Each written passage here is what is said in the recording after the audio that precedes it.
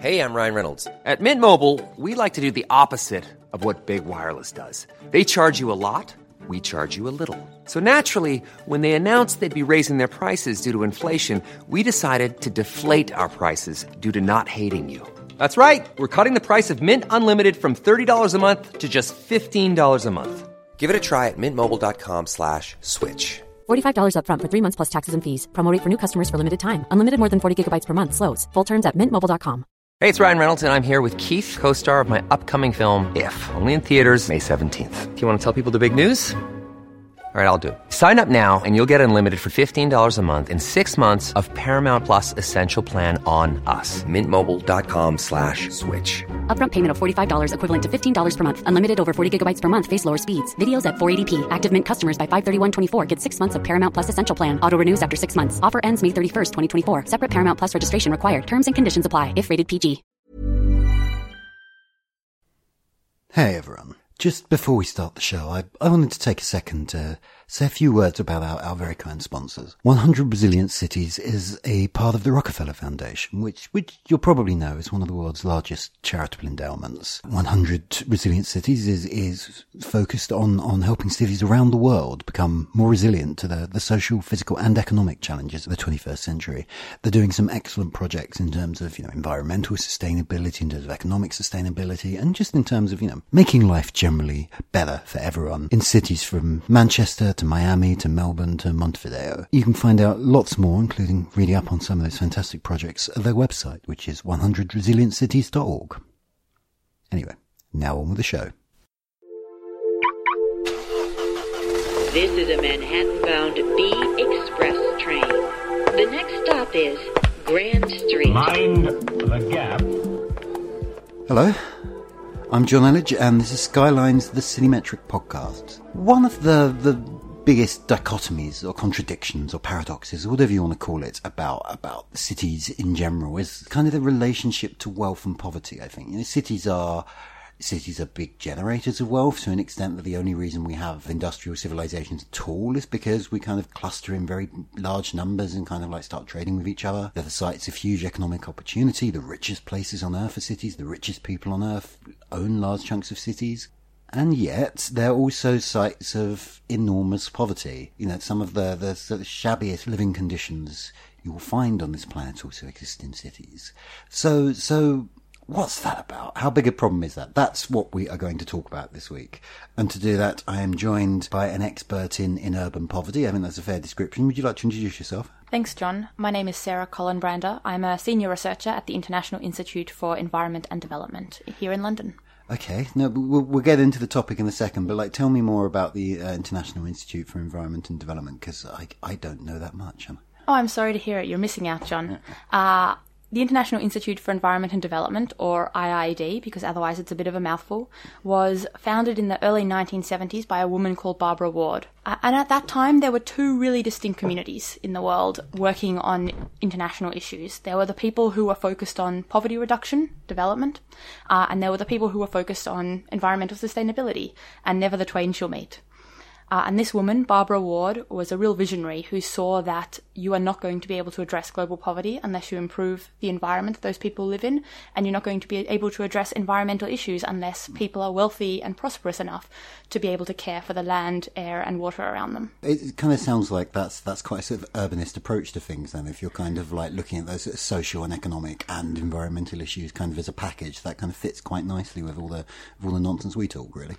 Well, as it happens, IIED works across a range of different issues: natural resources, climate change, sustainable markets, but we have a large and very prestigious urban team, which I've been lucky enough to join recently. So we've been chatting a bit about why urban poverty is quite difficult to measure. Why is this an issue? So the first reason is basically that historically, poverty has been concentrated in rural areas. When most people think of poverty, they think primarily of subsistence farmers living remotely without access to any of the infrastructure that we equate with cities. That is becoming less true. An increasing proportion of people live in cities. It passed the halfway mark of global population in 2008, and a growing proportion of them don't have the money necessary to buy goods and services to have a decent quality of life. So basically, worldwide, we have two measures of poverty. The first measure is based on money. Many of you will know the $1-a-day metric that is used by the World Bank, for example. If you live in a city and you have to pay for rent and water and electricity and food, $1 a day is not going to do it in pretty much any city in the world. By the time you get to somewhere like London or New York, that's kind of... I think $1 a day pays for about 7 minutes of my rent. It's Some tiny fraction. Obviously, it's a meaningless figure without that kind of context. Yeah. Absolutely. And the second way of measuring poverty looks at what is the actual bundle of services and goods that you have. And even there, the standard bundle that's used by the United Nations and other agencies was designed for rural areas. So they consider people to have access to decent sanitation if they have a pit latrine. A pit latrine is just not adequate if you live in a crowded, informal settlement in Dhaka, because when it overflows, all of your neighbours are going to get sick. How are you going to empty it when you have no space around it? Where are you going to dig your new one when it becomes full?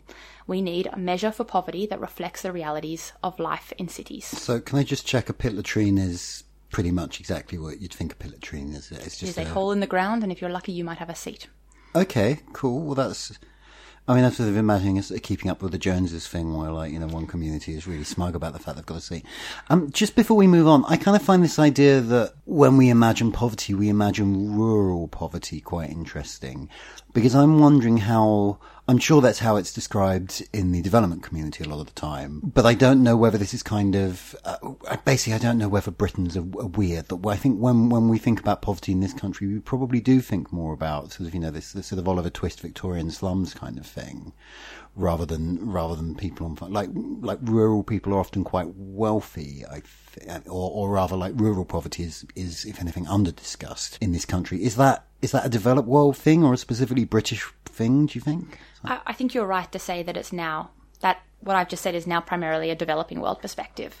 But historically, that's also been true for the UK. When the UK cities were really starting to take off in the 1800s, the huge growth of their populations was primarily because of rural migrants moving to urban areas in search of work in these new factories that were springing up. And there was this constant narrative that echoes today in Charles Dickens, Elizabeth Gaskell, and so on, about whether these rural migrants should in fact return home where they belong, where they had healthier lifestyles, even if there was in practice much less opportunity in the countryside of Britain at that time. So I think maybe the UK and some other developed countries have moved beyond that story a bit, but it remains a part of our period of urbanisation. There was a very interesting point on Melvin Bragg did a radio series about the north of England a couple of years ago. And one of the points made in that was that people moved to the industrial cities because their lives would be better there. It wasn't because like they desperately wanted to live in slums. It's because like you would have, you know, a bit of spare time.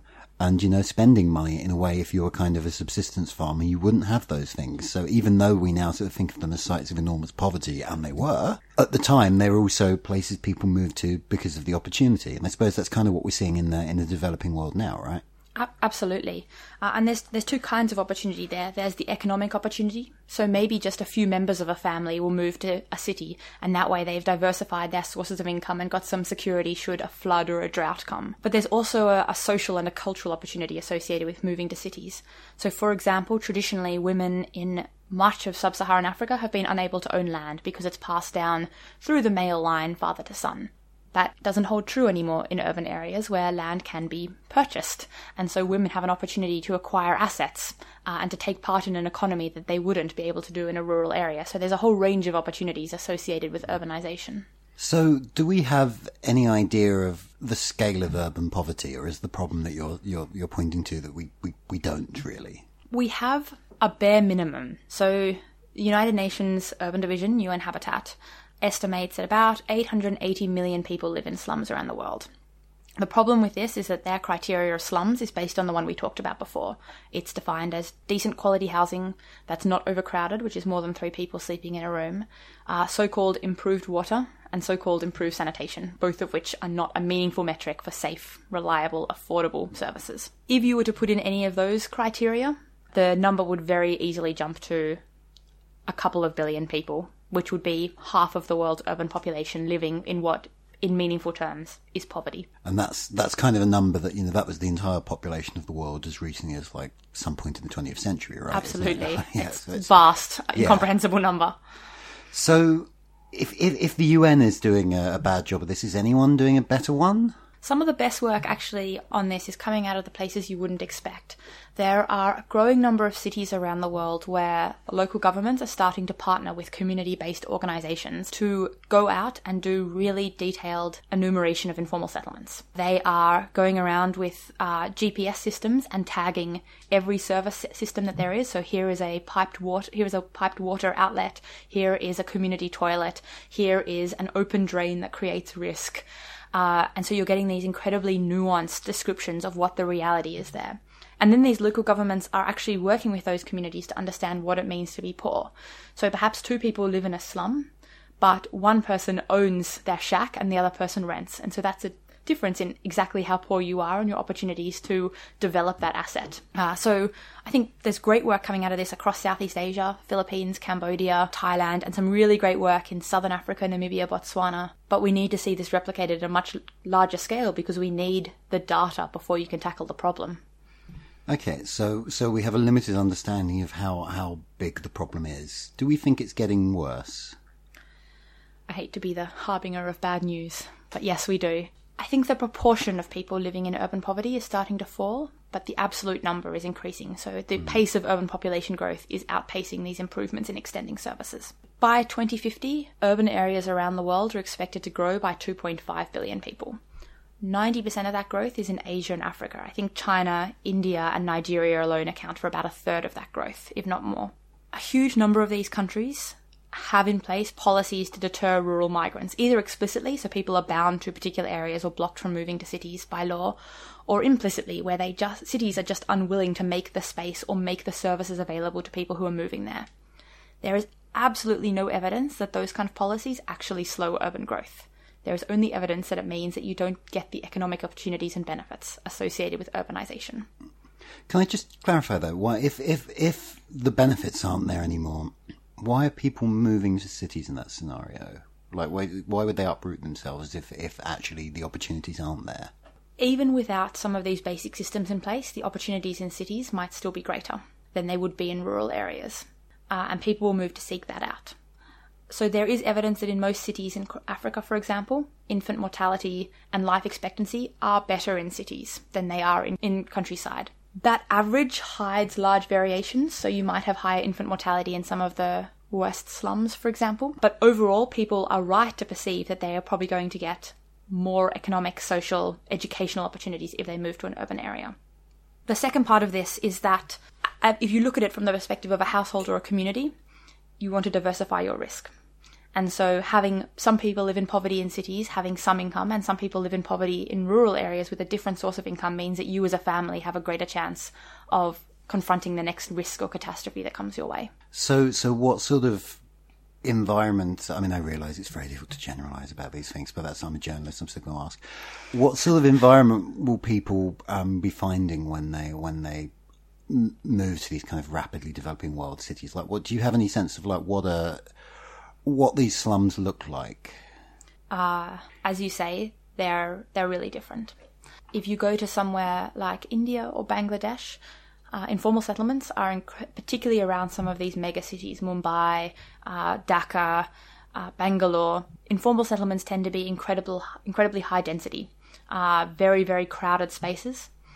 Very vibrant in terms of the huge diversity of entrepreneurial activity and enterprises that are going on, the people coming from all over the country or across the region. If you go to some of the smaller cities in sub-Saharan Africa, where most African urban growth is taking place, it's much more sprawling. A lot of people will still depend on agriculture for a part of their livelihood, living around the periphery.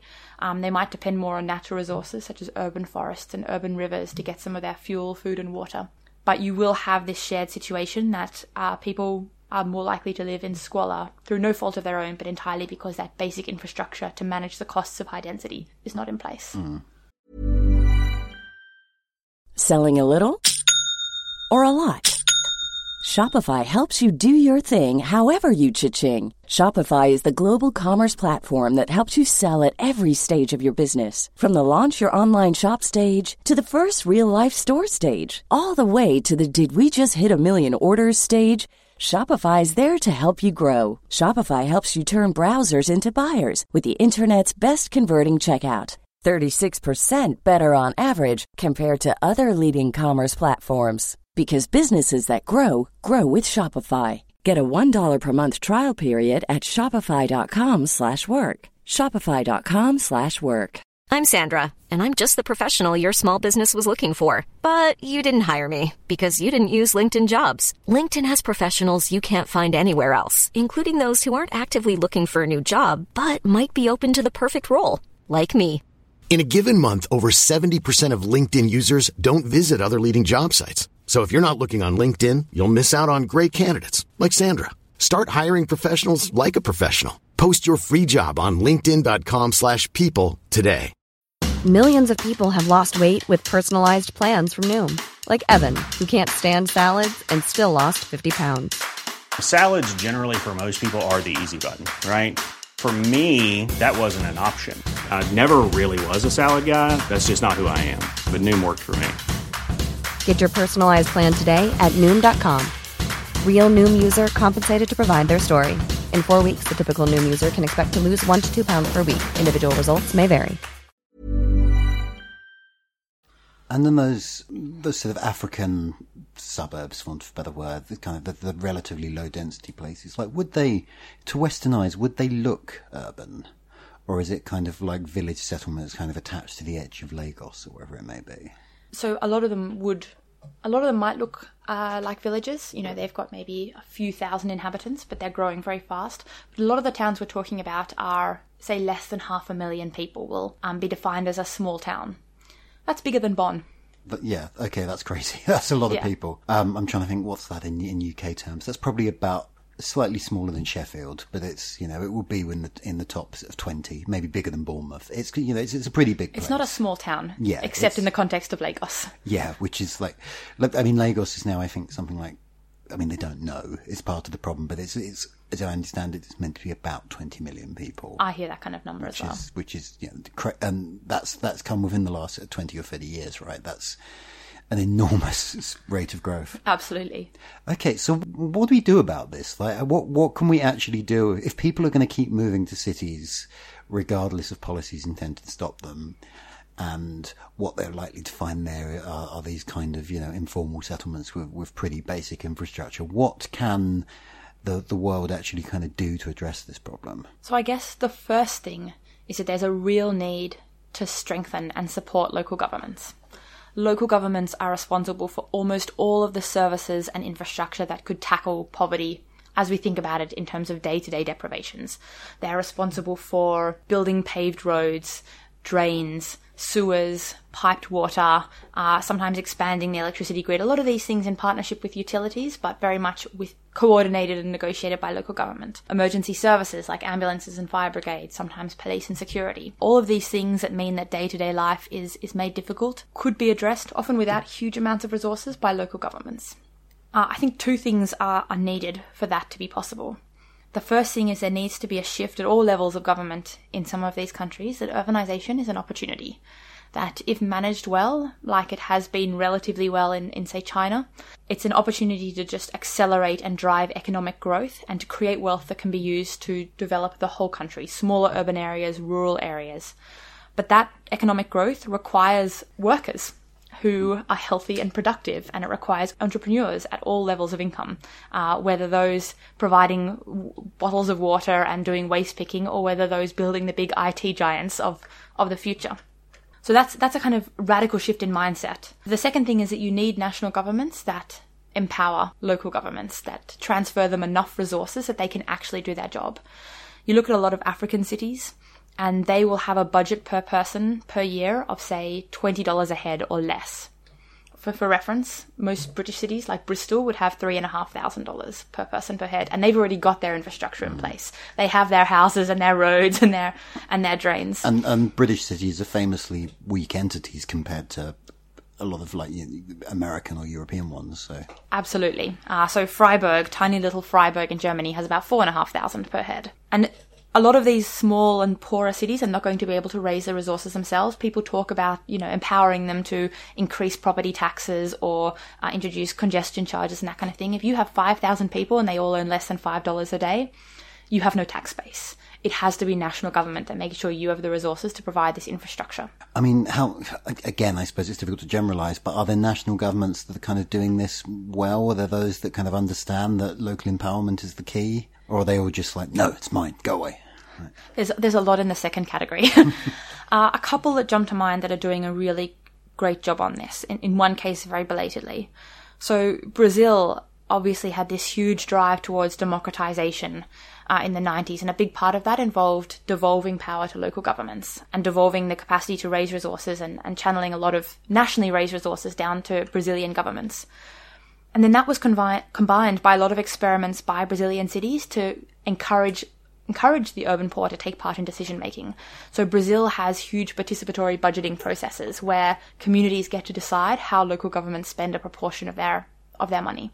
And that means that resources get channeled to things that people really need. Not your sexy airport outside the city or your 7-lane highway, but your sewer or your drain or servicing a plot of land so that people can build their own houses if necessary. The other national government that's doing well in its own right, as opposed to just by resourcing local governments, is Thailand. I hesitate a bit there because obviously Thailand has recently had a military coup and one doesn't necessarily want to hold it up as the best practice example. But for a couple of decades now, Thailand has had a fantastic program in place where it routinely supports organisations of the urban poor to upgrade informal settlements within wider urban plans. So they're linked to the new transport systems that are being built. They're linked to the construction of hospitals and schools to provide services to these people. And the national government has set up all sorts of financing schemes and policies that really make it very inclusive. It's not perfect, but it's the world's best example, I would say.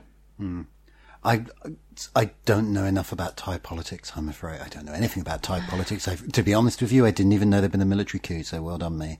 But something that strikes me about what you said about Brazil is that this happened at the point of democratization, really. And it's like, I'm just wondering, did it suddenly become politically expedient to kind of empower people because suddenly like the benefits of that would flow back to the politicians making those decisions, rather than like suddenly it's not all about baubles, it's about votes, really? There is definitely a need with these things to make it clear that there are opportunities for political wins through these kind of things. The problem is that realistically a lot of people who also vote don't want the urban poor in their cities. So in a lot of Indian cities, organised communities who are middle or upper class have been very effective at organising to keep slum dwellers out. And they vote too, and they campaign actively, and they might donate to political parties. And so I think you're right to say that creating a clear political motive to include and empower the urban poor, making that sustainable across different parties, whatever their ideologies or whatever their political base, is a precondition for tackling urban poverty at scale. About 6 months back, we had a guest on this podcast. I don't know if you know Daniel Knowles, who was the Economist Africa correspondent. But he was sort of laying out his theory that Africa was seeing sort of urbanization without industrialization. And, you know, it was sort of different from what had happened before in Europe and North America and then Asia, where like you could see the urbanization was being tied very closely to growth. And that didn't seem to be happening in much of sub-Saharan Africa in the same way. I just kind of wanted to run that past you and ask if that idea was familiar. Yeah, it is, and I think it's unfortunately very true. Africa is urbanizing at a much lower level of income than most countries historically have, and that is thought to be due to a couple of factors. One factor is that there are a lot of push factors in rural Africa. So, for example, a lot of conflicts in Liberia and Sierra Leone led people to flee the countryside and move to cities, even if that wasn't because they had enough education or enough capital to turn that into an economic opportunity. The second reason is that actually there is a lot of wealth, but it's not being turned into jobs or not being turned into widespread opportunities. So a lot of African countries, economic growth is driven through resource extraction, oil being a very dominant example at the moment.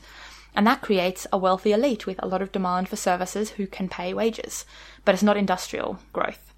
The consequence of having this kind of consumer-led growth rather than this producer-led growth is that It's much harder for low-income workers to organise, to demand better conditions. It's much harder for them to develop sets of technical skills and know-how that could allow them to go off and be entrepreneurs in their own right or to develop separate businesses.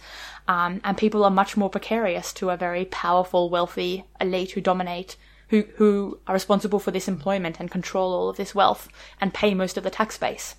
And so I don't think it's a universal trend across sub-Saharan Africa. There are a few places where urban growth is being well managed and is starting to create a lot of opportunity. Ghana, Namibia are both good examples there. But there are definitely some countries that are seeing urban growth without any industrial growth, and serious poverty and inequality are resulting from that. Would you like to give any examples there? So I think the starkest example would obviously be the Democratic Republic of the Congo. Kinshasa is just a huge city. Again, no one knows quite how huge, but it's not because of vast industrialization in the Congo. It's because of mineral wealth and conflict. I mean, yeah, I was one of the things that most surprised me when I first took this job and was first trawling through lists of demographic data and so on is Kinshasa is probably bigger than London now in terms of population. There's probably more people there, and yet it's that's all happened very quickly, and it remains kind of internationally obscure for a megacity. Like, people just don't realise there's like 10, 15 million people living there. Yeah. And you ask anyone about, because I'm a giant nerd, one of my favourite things is, can you name the megacities in this particular region? Which ones do you think will be the megacities of the future? Kinshasa is always the one that slips through the gaps. Yeah, it's just on nobody's kind of lists of major world cities, is it? But it's absolutely enormous. Okay, let's try and, I want to wrap up in a second, but let's try and wrap up on a sort of happier note. You said that Ghana and Namibia are two countries that are doing a bit better about this. Can you, give us some examples of what's going right? Ghana has made a very concerted effort to try and build small pockets of manufacturing. It has made a concerted effort to establish forums at different levels, local, regional and national, where a whole range of different stakeholders can feed into urban decision-making, whether that's spatial plans or what kind of infrastructure should be built. And between those two things, you are starting to turn cities into places of inclusive economic opportunity. Ghana's recently graduated into lower middle income as opposed to low-income countries. And so a lot of countries across Africa are looking to those particular fronts to try and emulate them in the future. I'm not saying Ghana is perfect, but it's definitely offering some hope for West Africa. Okay, cool. And if anyone wanted to get in touch with you to kind of talk about your work, do you want to tell them how? Please do. There is nothing I love more, as you will have heard from my megacity quiz tendencies. You can reach me on Twitter at @S_Colin or please do email me. My address is on the IIED website. I look forward to debating cities of the world. Sarah, thank you very much. Thank you, John.